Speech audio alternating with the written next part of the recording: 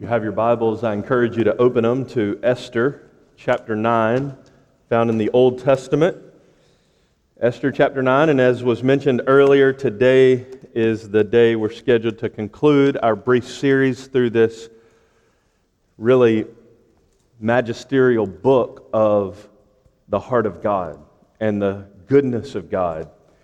And for those who've not been part of our series, and even for those who have, and especially for the younger people, my daughters, I think, represent how the younger people might feel as I've told them the story of the book of Esther time and time again, and I've left them on cliffhangers over and over and over like the book of Esther loves to do.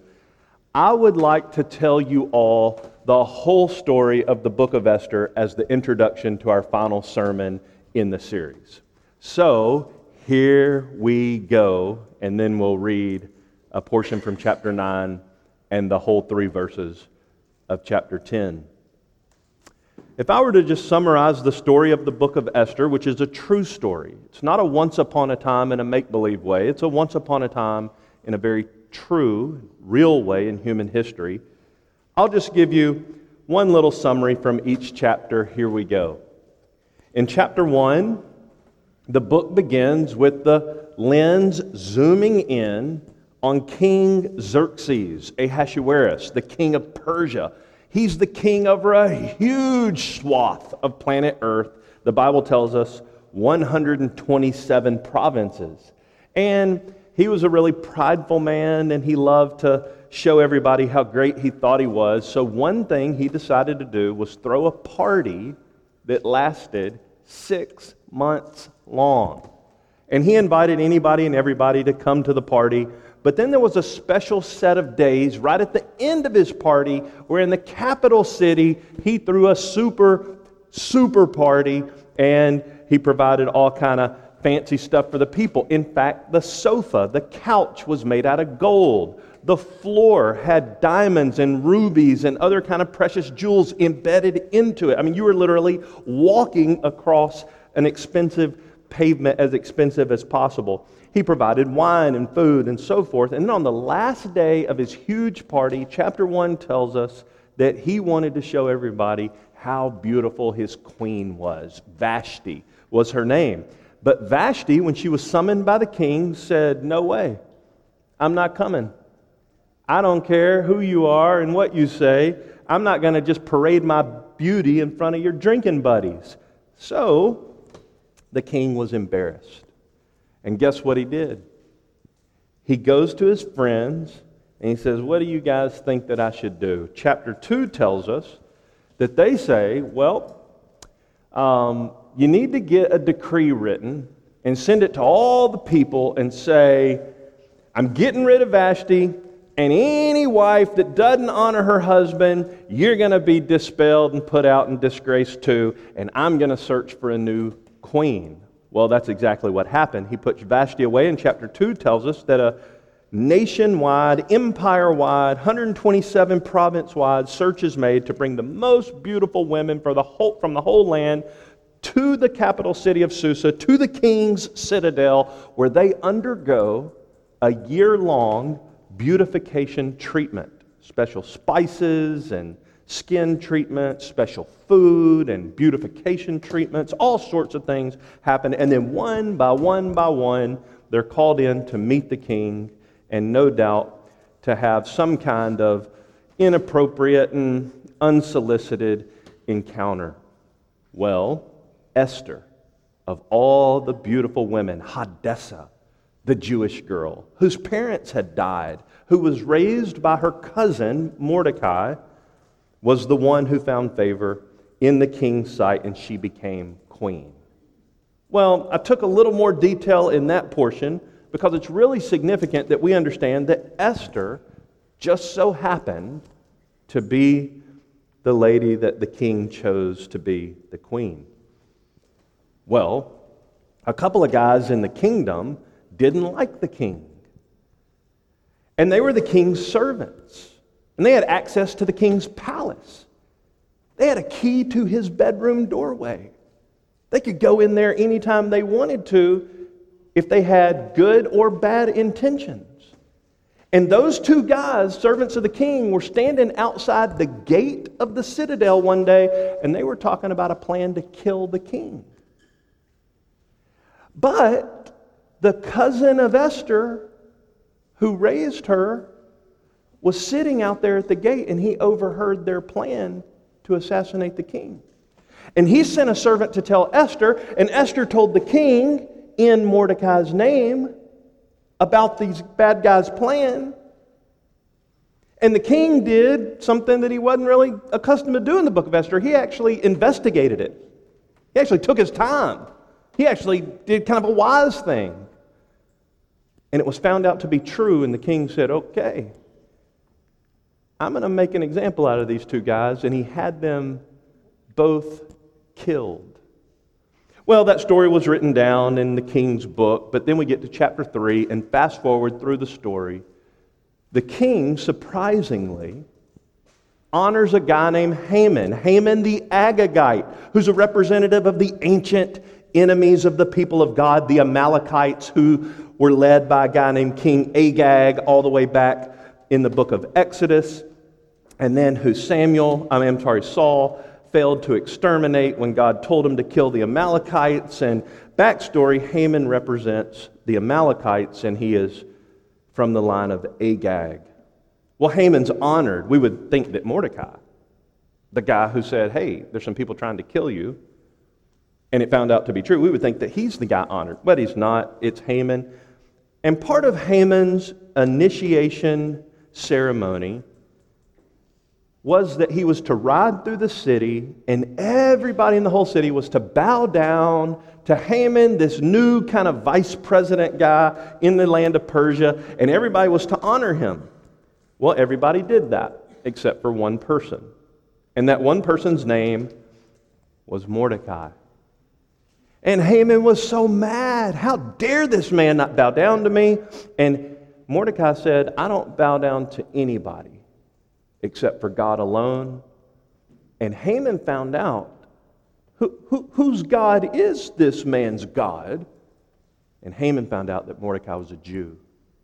So, in order to hurt Mordecai as much as he possibly could, not just hurt him, but hurt him as much as he possibly could, Haman came up with a plan through the roll of dice to destroy not just Mordecai, but he rolled the dice to pick a day to destroy all of Mordecai's people.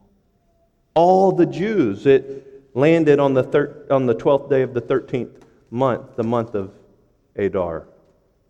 Well, Haman rises to power. He plans this huge plot to destroy the Jewish people, to kill them all. The king endorses it. Letters go out everywhere saying that it's going to be so. And in chapter 4, Mordecai and Esther and the Jews are fasting and praying and seeking God. God help us. God help us. They're pouring their hearts out. They're in sackcloth and ashes. They're seeking God's face. And the big pivotal moment of the book of Esther, Mordecai encourages Esther to go to the king and say, we got to stop this plan. And Esther says, but if I go to the king, he'll kill me because I hadn't been invited. And you guys know the story. Esther says, if I perish, I perish. Mordecai having said, perhaps you've been raised up by God for such a time as this. This is why you got selected to be the queen instead of all those other beautiful women. So in chapter 5, Esther goes to the king. In one of the most significant moments, the king holds out his scepter to Esther. That indicates his approval, his acceptance of her. And he asks her, what is it that you want, my queen? I'll give it to you, up to half of my kingdom. And Esther, in that moment, doesn't tell him what she wants. Could you imagine how her heart's thumping inside of her chest? How she's elated with relief and joy to know that she's been accepted and not annihilated. But Esther says in chapter 5, would you and Haman come with me to a banquet tonight? And then I'll tell you what I want. So she had prepared, and she throws this huge banquet, and indeed Haman and the king and Esther all come. And the king says it again. Esther, what is it that you want? Up to half of my kingdom, I'll give it to you. And for some reason, the Bible doesn't tell us, Esther read the room, she read the moment, she was sensitive to the Holy Spirit, and she just knew now wasn't the time to say it. So she said, actually, if both of you would come back tomorrow, I promise I'll tell you what's on my heart. And the king and Haman say, sounds great to us. The banquet couldn't have been better. Let's do it again the next night. And on that night, Haman goes, gets all his closest friends. He gets his wife. He has a huge brag session. Look how great I am. Look how awesome I am. Look, I'm the second in command of all of Persia. I write decrees. They go out to the land. Everything I say is getting done. And oh, by the way, I got the king's signet ring on my finger. And I get to go to parties with the king and queen that nobody else is invited into. And just in case you didn't know, I'm invited to another one tomorrow night. But there's this one guy, Mordecai. I hate him. He won't bow down to me. He won't honor me. I hate Mordecai the Jew. And we've been saying every week just about in this series on the book of Esther, until Jesus is enough for you, nothing else ever will be. And Haman's such a bold portrait of that. Well, on that very same night when Haman's having his brag fest and telling everybody how much he hates Mordecai, on that very same night, after banquet number 1, the king, Ahasuerus, Xerxes, he can't sleep. Just so happens that he gets struck with insomnia on that very same night. And so what does he do but tell his servants to come to him and read to him from the book of the Chronicles of the King. So they pull out volume whatever, and they do the lucky dip, like some of us do with our Bibles, let your finger fall. And they just start to read to the king who can't go to sleep, hoping that the counting of the sheep, of reading the book, will help him go to sleep, but he doesn't go to sleep, he starts to listen. And the page that they just so happened to read on that night, that he just so happened to not be able to sleep, was about that time when Mordecai overheard about those 2 guys wanting to kill him. And then the king started listening more carefully. He said, did we ever do anything to honor Mordecai? That's the same guy that Haman's saying that he hates. And oh, by the way, I didn't tell you that his friends and his wife said, we have a good idea. Why don't you build a gallows in your backyard and kill him on it tomorrow? And about the time they're telling him that, and Haman goes out to start the construction project, the king is saying, have we ever done anything to honor Mordecai? And just about that time, the sun has risen, and Haman's done with his construction project, and the king is saying, we got to do something. The king looks out and says, who's that standing out there on the king's patio?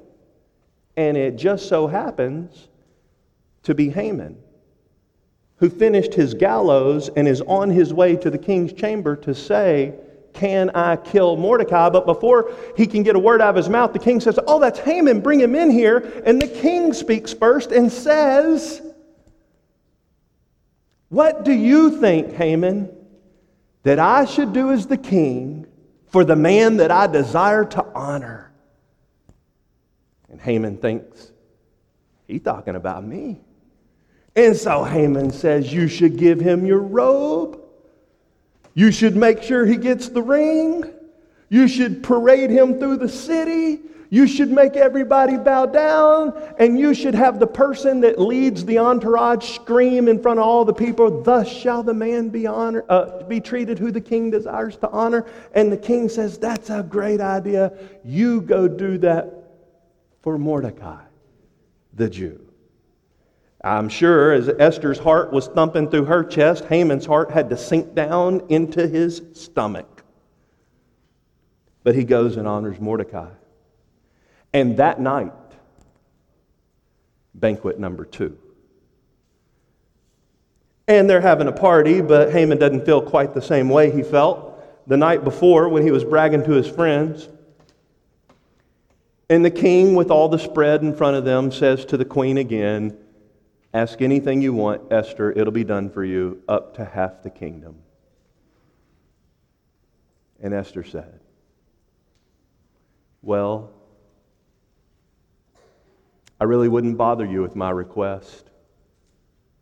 If it only meant that I was going to have a bad day or a bad life, I actually wouldn't even bother you with my request if it meant that all of my people were going to have a terrible life. If we were going to be sold into slavery and we were going to be treated terribly, I wouldn't even waste my breath wasting your time. But there's a bigger problem. Somebody wants to kill me and all my people. You see, I've not told you yet, but I'm from the Jewish people. And the king said, who's going to put hands on my wife? Who's going to kill her people? And Esther then takes her well-manicured finger and points it at Haman. Haman the Agagite. He's the one that put the decree out to kill my people 11 months from now. And so the king stands up from the table and he runs out of the room. He's so infuriated and mad, he doesn't know what to do, he can't contain himself. Instead of saying something perhaps in that moment that's uncalculated, he goes out and collects his thoughts. And Haman gets up, and Esther gets up, and Esther goes and sits on the golden sofa. And she's probably polishing her well-manicured nails. And Haman throws himself down in front of her. And he's begging for his life. And the king walks back in. And it looks like Haman is making a pass at his wife. And so now he's double mad. And he looks to his servants and he sends the signal, and they go grab Haman. They put a bag over his head. And they say, oh, king, Haman's been up all night too. He was building a gallows to kill Mordecai, the guy who, you remember, saved your life. Haman was going to kill him today. What do you think we should do with him, king? They clearly had set it up pretty well. And the king said, go impale him on the gallows. You fast forward from that moment, we've worked our way through years and years and years of history in the Persian Empire, in the little summary that I've tried to tell you.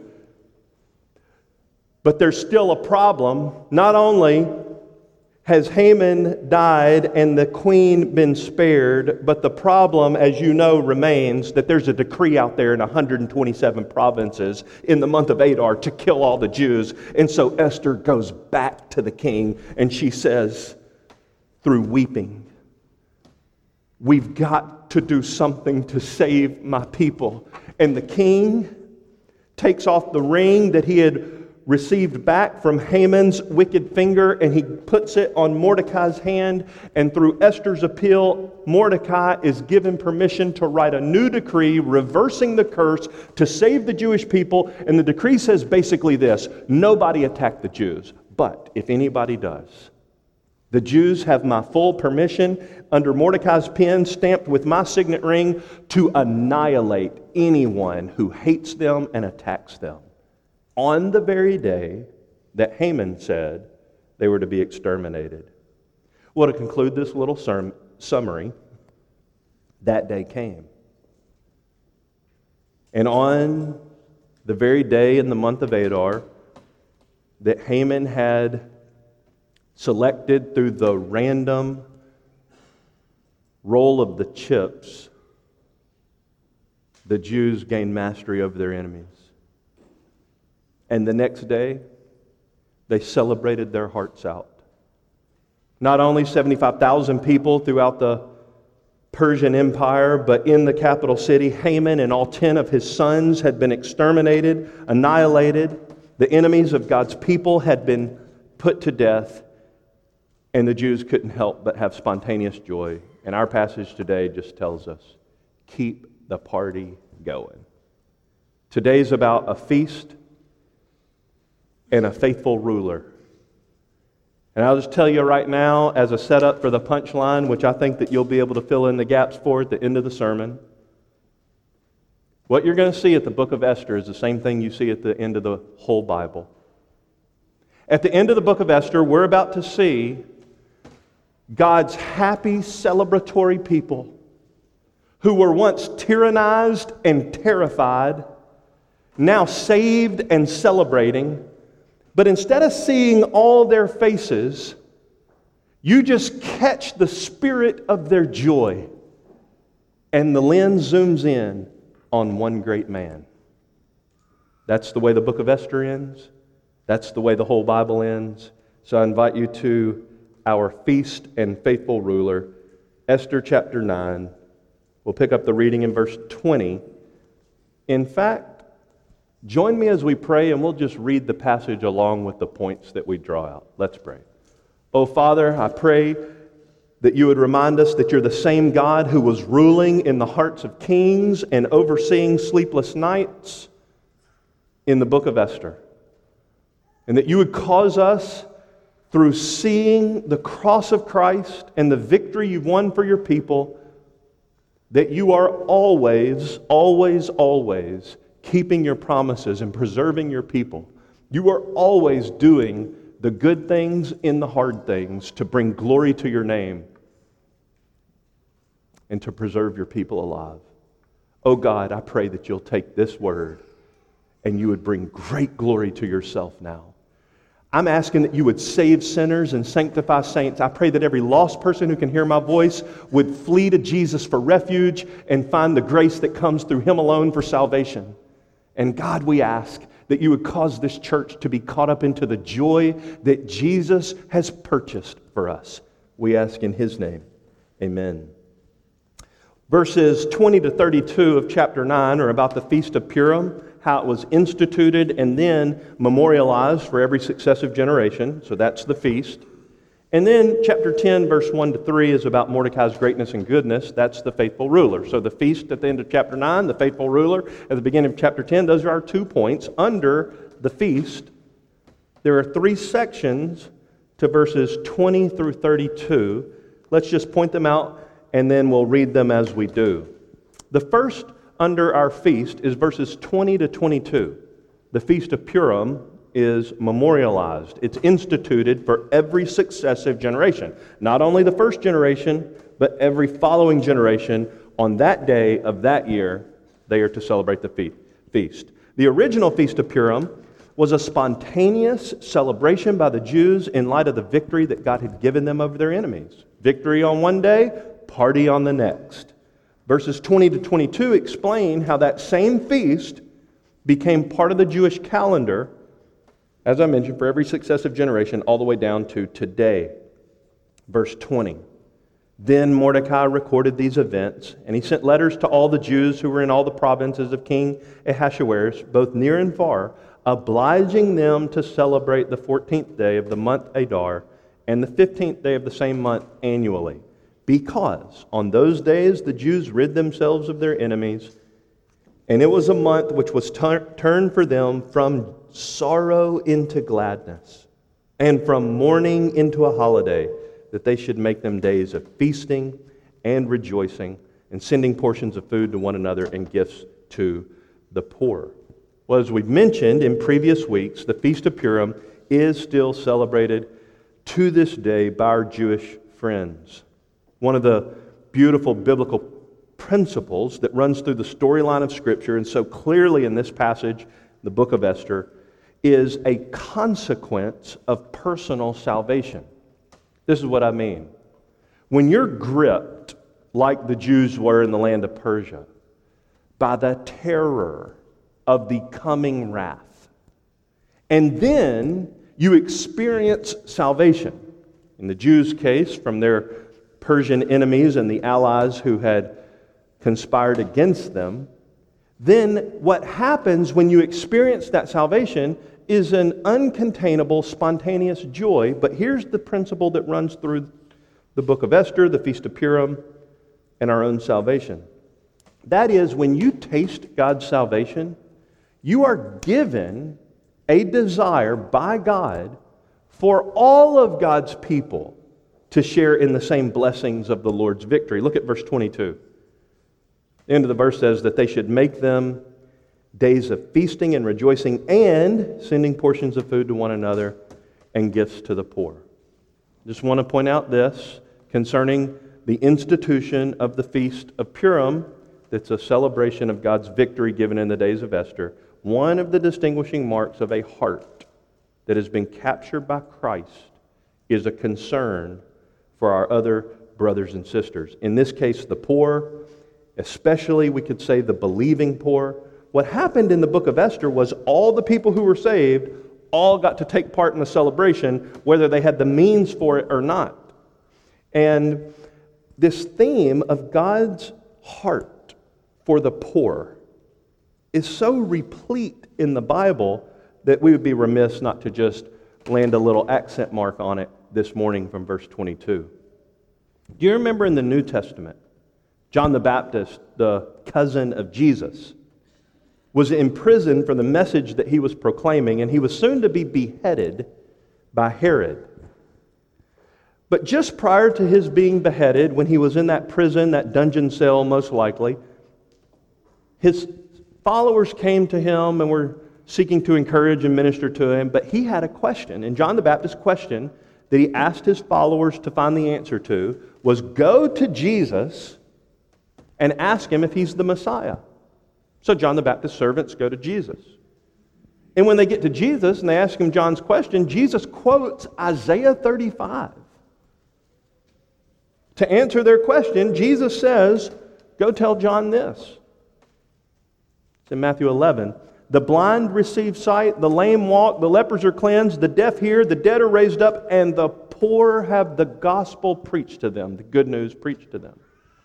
Jesus is emphasizing that his heart is bent toward not only the material poor, but it certainly includes that. Again and again, we find the same theme that we're seeing here in verse 22. When God's people are saved, they instantly start to have a heart for everybody under his saving grace to be able to experience his celebration and victory. In Galatians chapter 2, the Apostle Paul goes to all the other apostles. This is as he's beginning his missionary journeys, and he goes to them, and he brings Titus, who's uncircumcised, as a test case and says, hey, here's the gospel I preach, that Jesus alone saves people by his work on the cross and by his resurrection from the dead, and all one must do is turn from their sin and put their faith in Jesus to be saved by God. And Paul wants to know, is that the same gospel that you all preach? And the apostles heartily affirm, yes, that's the same gospel we preach. That's the only way any person will ever be saved. And then they said, Paul, go preach that gospel to the Gentiles. We'll go to the Jews. But, Galatians 2:10, there's one thing we want you to remember. They asked us to remember the poor. The very thing I was eager to do. Now, isn't that something? That right when the apostles confirm the veracity of Paul's gospel, they say, there's one more thing we want you to never forget, the poor. Hebrews 13, we find that God is pleased when his people do good and share. With such sacrifices, God is pleased. Galatians 6, as long as we have opportunity, do good to everybody, especially to those who are of the household of faith. Our Lord's brother, James, said it super plainly. My brothers, do not hold your faith in our glorious Lord Jesus with an attitude of personal favoritism. For if a man comes into your assembly with a gold ring and dressed in fine clothes, and there also comes in a poor man in dirty clothes, and you pay special attention to the one who's wearing fine clothes, and you say to him, sit here in the good place. But you say to the poor man, you stand over there, or sit down by my footstool. Have you not made distinctions among yourselves and become judges with evil motives? Listen, my beloved brethren, did not God choose the poor of this world to be rich in faith and heirs of the kingdom which he promised to those who love him? But you have dishonored the poor man. Is it not the rich who oppress you and personally drag you into court? Do they not blaspheme the fair name by which you have been called? If, however, you are fulfilling the royal law according to Scripture, you shall love your neighbor as yourself, then you're doing well. But if you show partiality, you're committing sin and are convicted by the law's transgressors. For whoever keeps the whole law and yet stumbles in one point has become guilty of it all. So the institution of the Feast of Purim, the memorialization of it for every generation was do good, share with the poor, keep this celebration going year after year after year. The second point under our feast is the reason that it was titled Purim. This is verse 26. Therefore they called these days Purim after the name of Pur, which is the name for the die, the lot that Haman had cast. Look at verse 23. Thus the Jews undertook what they had started to do and what Mordecai had written to them. For Haman, the son of Hammedatha the Agagite, the adversary of all the Jews, had schemed against the Jews to destroy them and had cast the Pur, that is the lot, to disturb them and to destroy them. But when it came to the king's attention, he commanded by letter that his wicked scheme, which he had devised against the Jews, should return on his own head, and that he and his sons should be hanged on the gallows. Therefore, they called these days Purim after the name of Pur. And because of the instructions in the letter, both what they had seen in this regard and what had happened to them, the Jews established and made a custom for themselves and for their descendants, and for all those who allied themselves with them, so that they would not fail to celebrate these 2 days according to their regulation and according to their appointed time annually. Verse 28.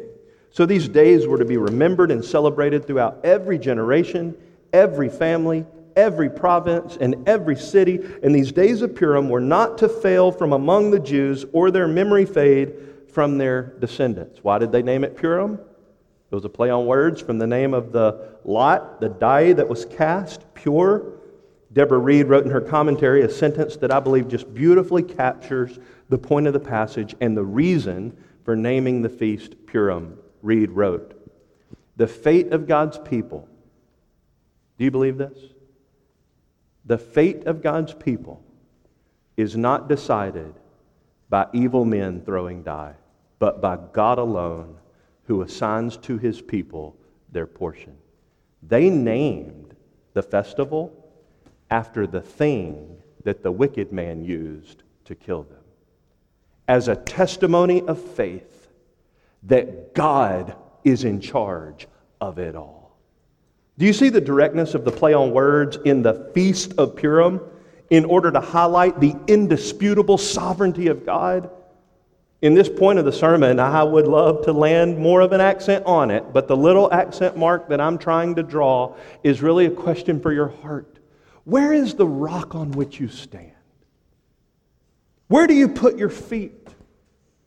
Are you in a free fall whenever life circumstances hit you that you're not anticipating? When some kind of interruption comes into your life, or some kind of ominously bad news comes your way, or some kind of challenge surfaces again that you've already walked through 100 times, or some kind of epic challenge that you couldn't have imagined being in, where do you put your feet? The book of Esther says you can stand on the God who is sovereign. His indisputable sovereignty. That's why they named the feast Purim. Nearly every week of this series, we've said the same sentence. Even when we can't see it, God is always doing the good stuff in the hard stuff. It's so abundantly clear in our passage today, verse 24. For Haman, the adversary of the Jews, had schemed against the Jews to destroy them and had cast the Pur, that is the lot. Now look at these two words, NAS, to disturb them and destroy them. He wanted to break their heart and break their neck. The flippancy that he used, just dehumanizing them into the palm of his hand with a couple of little rocks with dots on them to determine the fate of the lives of millions. How flippant was this evil man?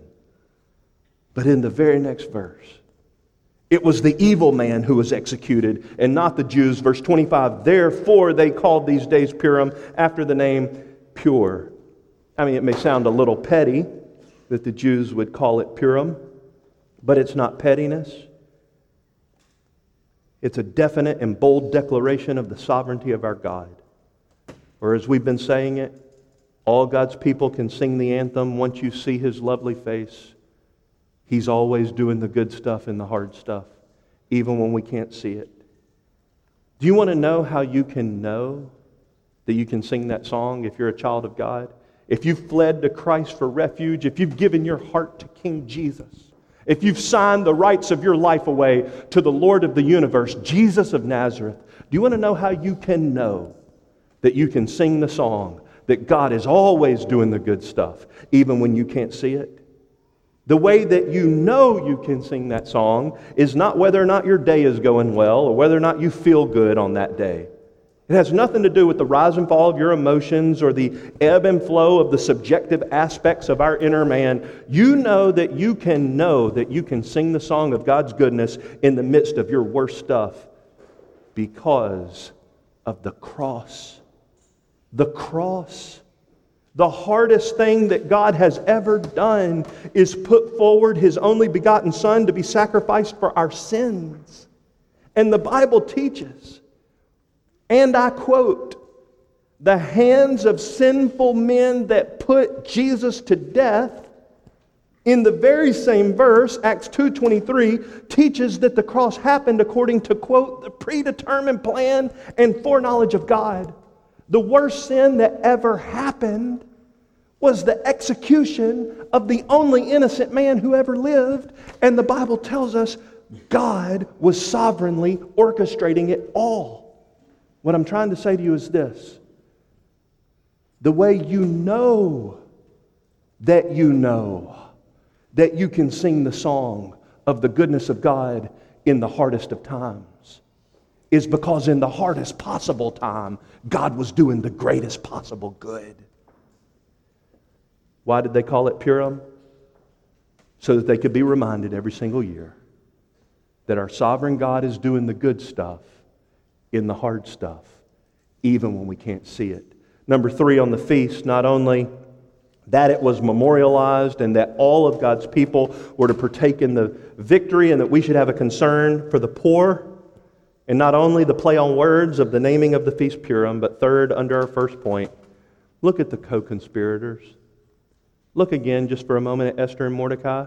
In these verses, 29 through 32, chapter 9, the author intentionally makes it difficult to discern for the reader exactly which person in the kingdom is responsible for the content of the letter and to confirm the Feast of Purim. Look at verse 29. Then Queen Esther, daughter of Abihail, with Mordecai the Jew, wrote with full authority to confirm this second letter about Purim. He sent letters to all the Jews, to the 127 provinces of the kingdom of Ahasuerus, namely, words of peace and truth, to establish these days of Purim at their appointed time, just as Mordecai the Jew and Queen Esther had established for them, and just as they had established for themselves and for their descendants with instructions for their times of fasting and their lamentations. The command of Esther established these customs for Purim, and it was written in the book. I can read the paragraph again. I've read it quite a few times this week. I've read some commentaries that try to help explain it. And the point is clear. You're not supposed to be able to tell where one starts and the other stops, and where one stops and the other starts. It's obvious from the authorial intent that the writer of the book of Esther wants you to know that there were multiple people involved in conspiring to see to it that the celebration of God's victory happened. Now, at the beginning of the book of Esther, you got to remember that neither Esther nor Mordecai are anywhere in the narrative.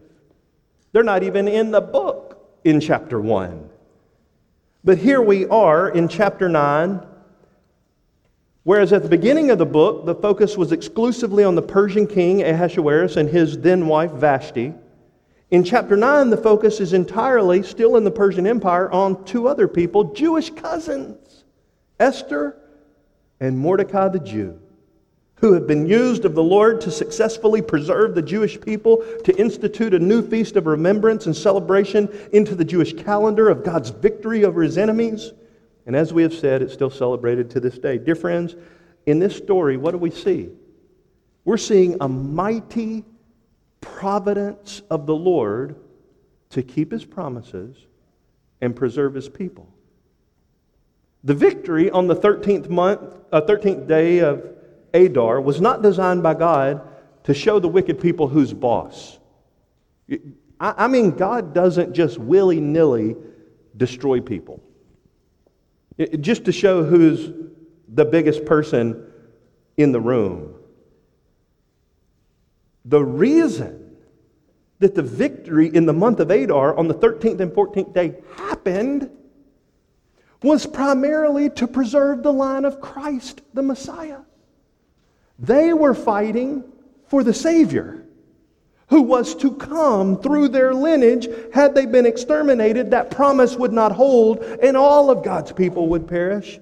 Do you want to know something extremely sad about the Feast of Purim? That's going to be celebrated in 3 months' time, almost to the day from today, by our Jewish friends.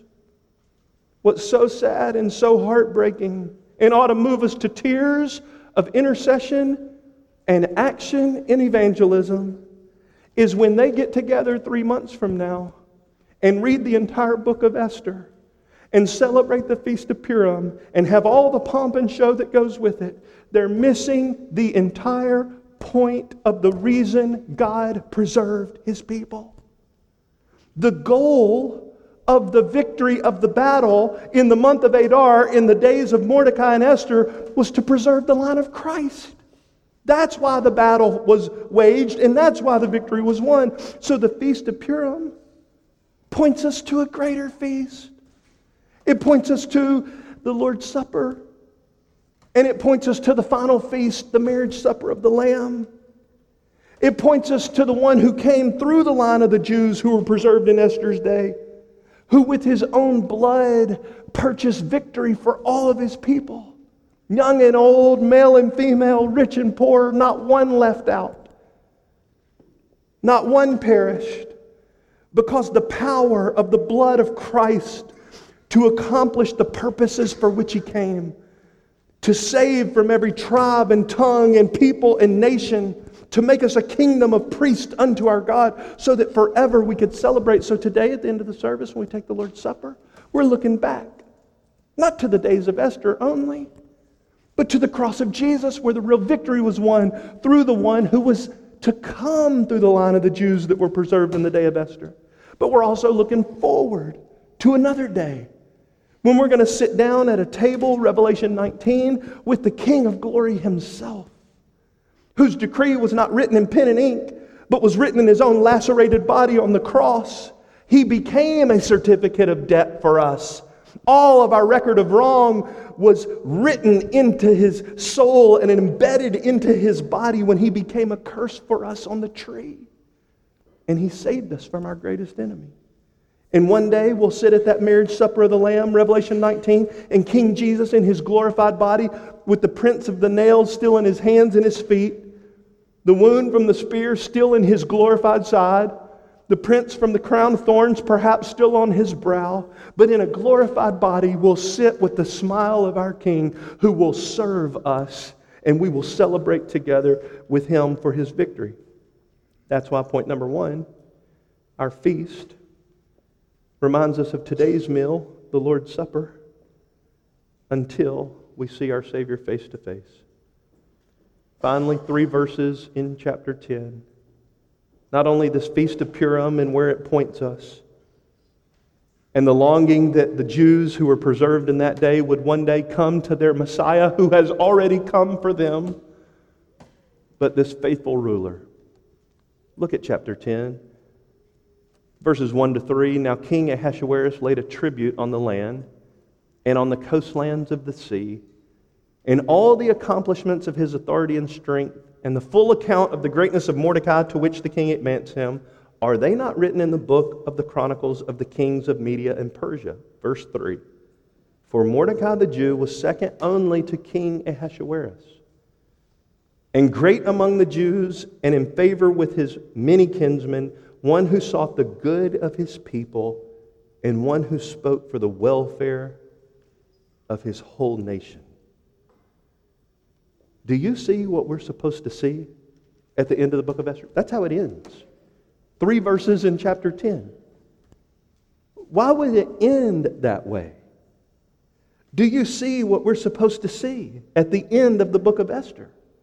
As this narrative unfolds in the story I tried to tell to you at the beginning of this sermon, we're supposed to be gripped, passage after passage throughout the whole book, with fear and trepidation.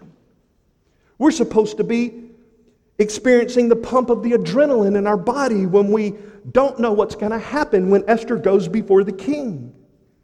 We're supposed to feel the terror and the syndrome of absolute trauma in the minds of the people who experience the fear of being exterminated and annihilated.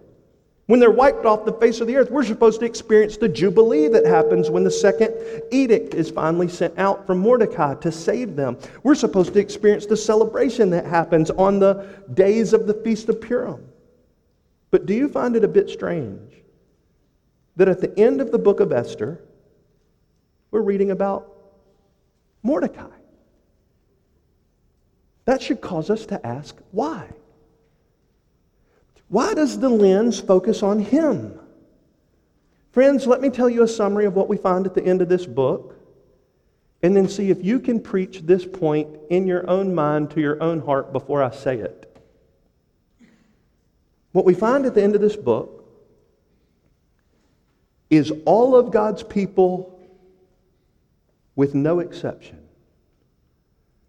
who were once tyrannized, who once lived terrified, now experiencing full victory, and to use the words of the text, peace and rest and fullness of joy and gladness, feasting and sharing the celebration with every other person who's part of the Lord's victory.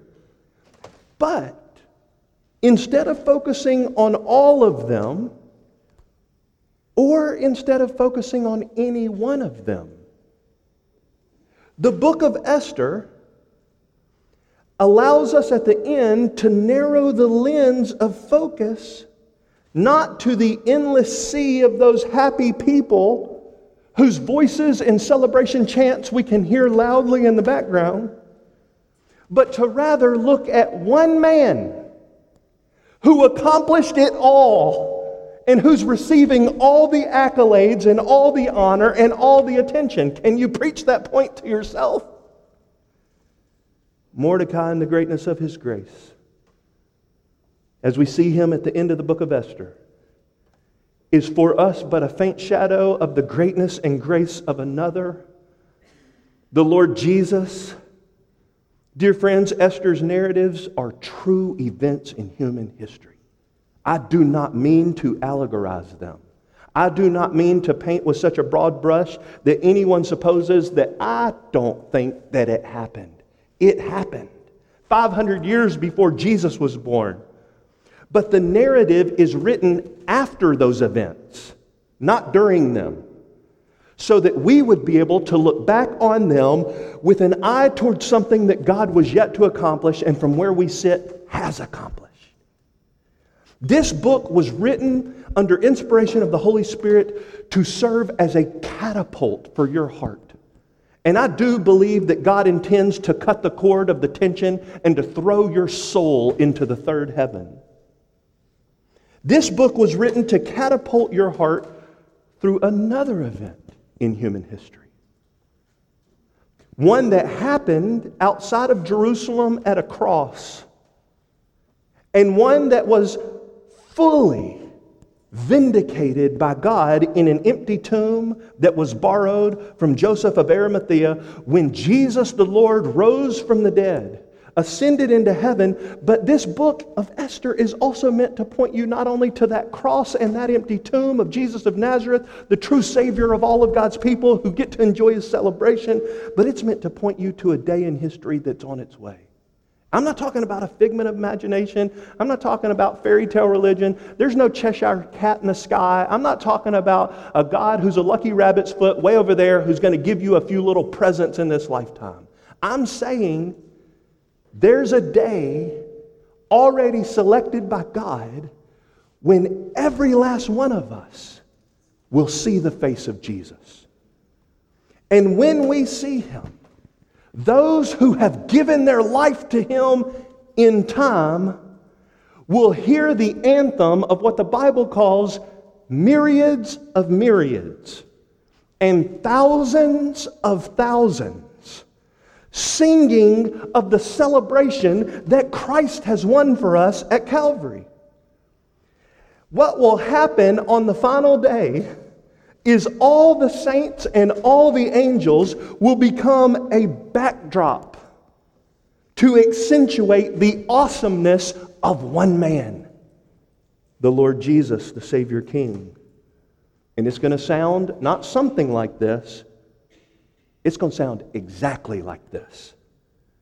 I saw between the throne with 4 living creatures and the elders a lamb standing as if slain, having 7 horns and 7 eyes, which are the 7 spirits of God, sent out into all the earth. And he came and took the book out of the right hand of him who sat on the throne. When he had taken the book, the 4 living creatures and the 24 elders fell down before the Lamb, each one holding a harp and golden bowls full of incense, which are the prayers of the saints. And they all sang a new song, saying, "Worthy are you to take the book and to break its seals, for you were slain and purchased for God with your blood men from every tribe and tongue and people and nation. And you have made them to be a kingdom and priests to our God, and they will reign upon the earth." Then I looked, and I heard the voice of many angels around the throne, and the living creatures, and the elders, and the number of them was myriads of myriads and thousands of thousands, saying with a loud voice, "Worthy is the Lamb that was slain to receive power and riches and wisdom and might and honor and glory and blessing, and every created thing which is in heaven and everything that is on the earth and everything that is under the earth and everything that's on the sea and everything that's in them." I heard them saying, "To him who sits on the throne, to the Lamb, be blessing and honor and glory and dominion forever and ever." And the 4 living creatures kept saying, "Amen," and the elders fell down and worshiped. Friends, Grace Church exists to glorify God by treasuring Jesus Christ and spreading His eternal joy. The Lord's Supper is a feast that reminds us that one day we're going to sit at another table. It's not the Feast of Purim. It's the Lord's Supper that reminds us we're sitting at another feast, the marriage supper of the Lamb, when God will say to all of His people, "Well done, good and faithful servant. You were faithful in a few things, therefore I will put you in charge of many things. Enter into the joy of your master." There's a celebration coming. And it's not in March of next year unless that's the day God has designed that Jesus returned. But there's a celebration coming where God's glory and Christ's honor will be center stage, and all God's people will be part of the endless sea of worshipers. There will be a feast that will exceed your wildest expectations, that will satisfy the deepest craving you have ever had, that is better than anything that I could possibly describe or you could ever imagine. And we want you to be able to join us in that forever joy. We want you not to go through religious routines like our Jewish friends are going to do in 3 months. We don't want you to show up at church on Sunday and do religious tip of your hat to God, to put your tithe in the bucket, to read your Bible on occasion, and to miss the whole point. We want you to be as satisfied forever as you could possibly be. Starting now, we want you to join us at that great feast, the Lord's Supper, which points us to that greater feast, the marriage supper, when Jesus is going to sit down at the table with all God's adopted family members and welcome us into His own eternal glory. We've said it every week, and it's been hard for me not to say it already today, but I'm going to end it this way. And I saved it for last on purpose. We've said it every week, and I hope some of you can start finishing the sentence. I really believe that it's the main point of the Bible, and therefore the main point of every book of the Bible, And I think very obviously the main point of the book of Esther. There's a sovereign God who's done everything required for you to know Him. And He did it in Jesus. And so here comes the sentence. Until Jesus is enough for you, nothing else ever will be. That's the point. Until Jesus is enough for you, nothing else ever will be. But boy, when He is, let's pray together. Father, we ask that as we soon gather at the Lord's table, we would do so with a fresh sense of the victory of our Savior King. And like that endless sea of worshipers in the book of Revelation and that endless sea of glad people in the book of Esther, we too would focus where the book of Esther focuses at the conclusion, on the one man who saved them all, on Jesus, the King of glory. So as we think back on what Christ has done for us, and as we look forward to what He will yet do for us, we ask that You would cause us to trust Him, that even in the hard stuff, You're always doing the good stuff. And we ask that You would remind us to celebrate now, knowing that for Your people, this life is the closest to hell we'll ever get. Help us to remember that You will save forever those for whom Jesus died. Bless us now to glorify You. In Jesus' name, amen.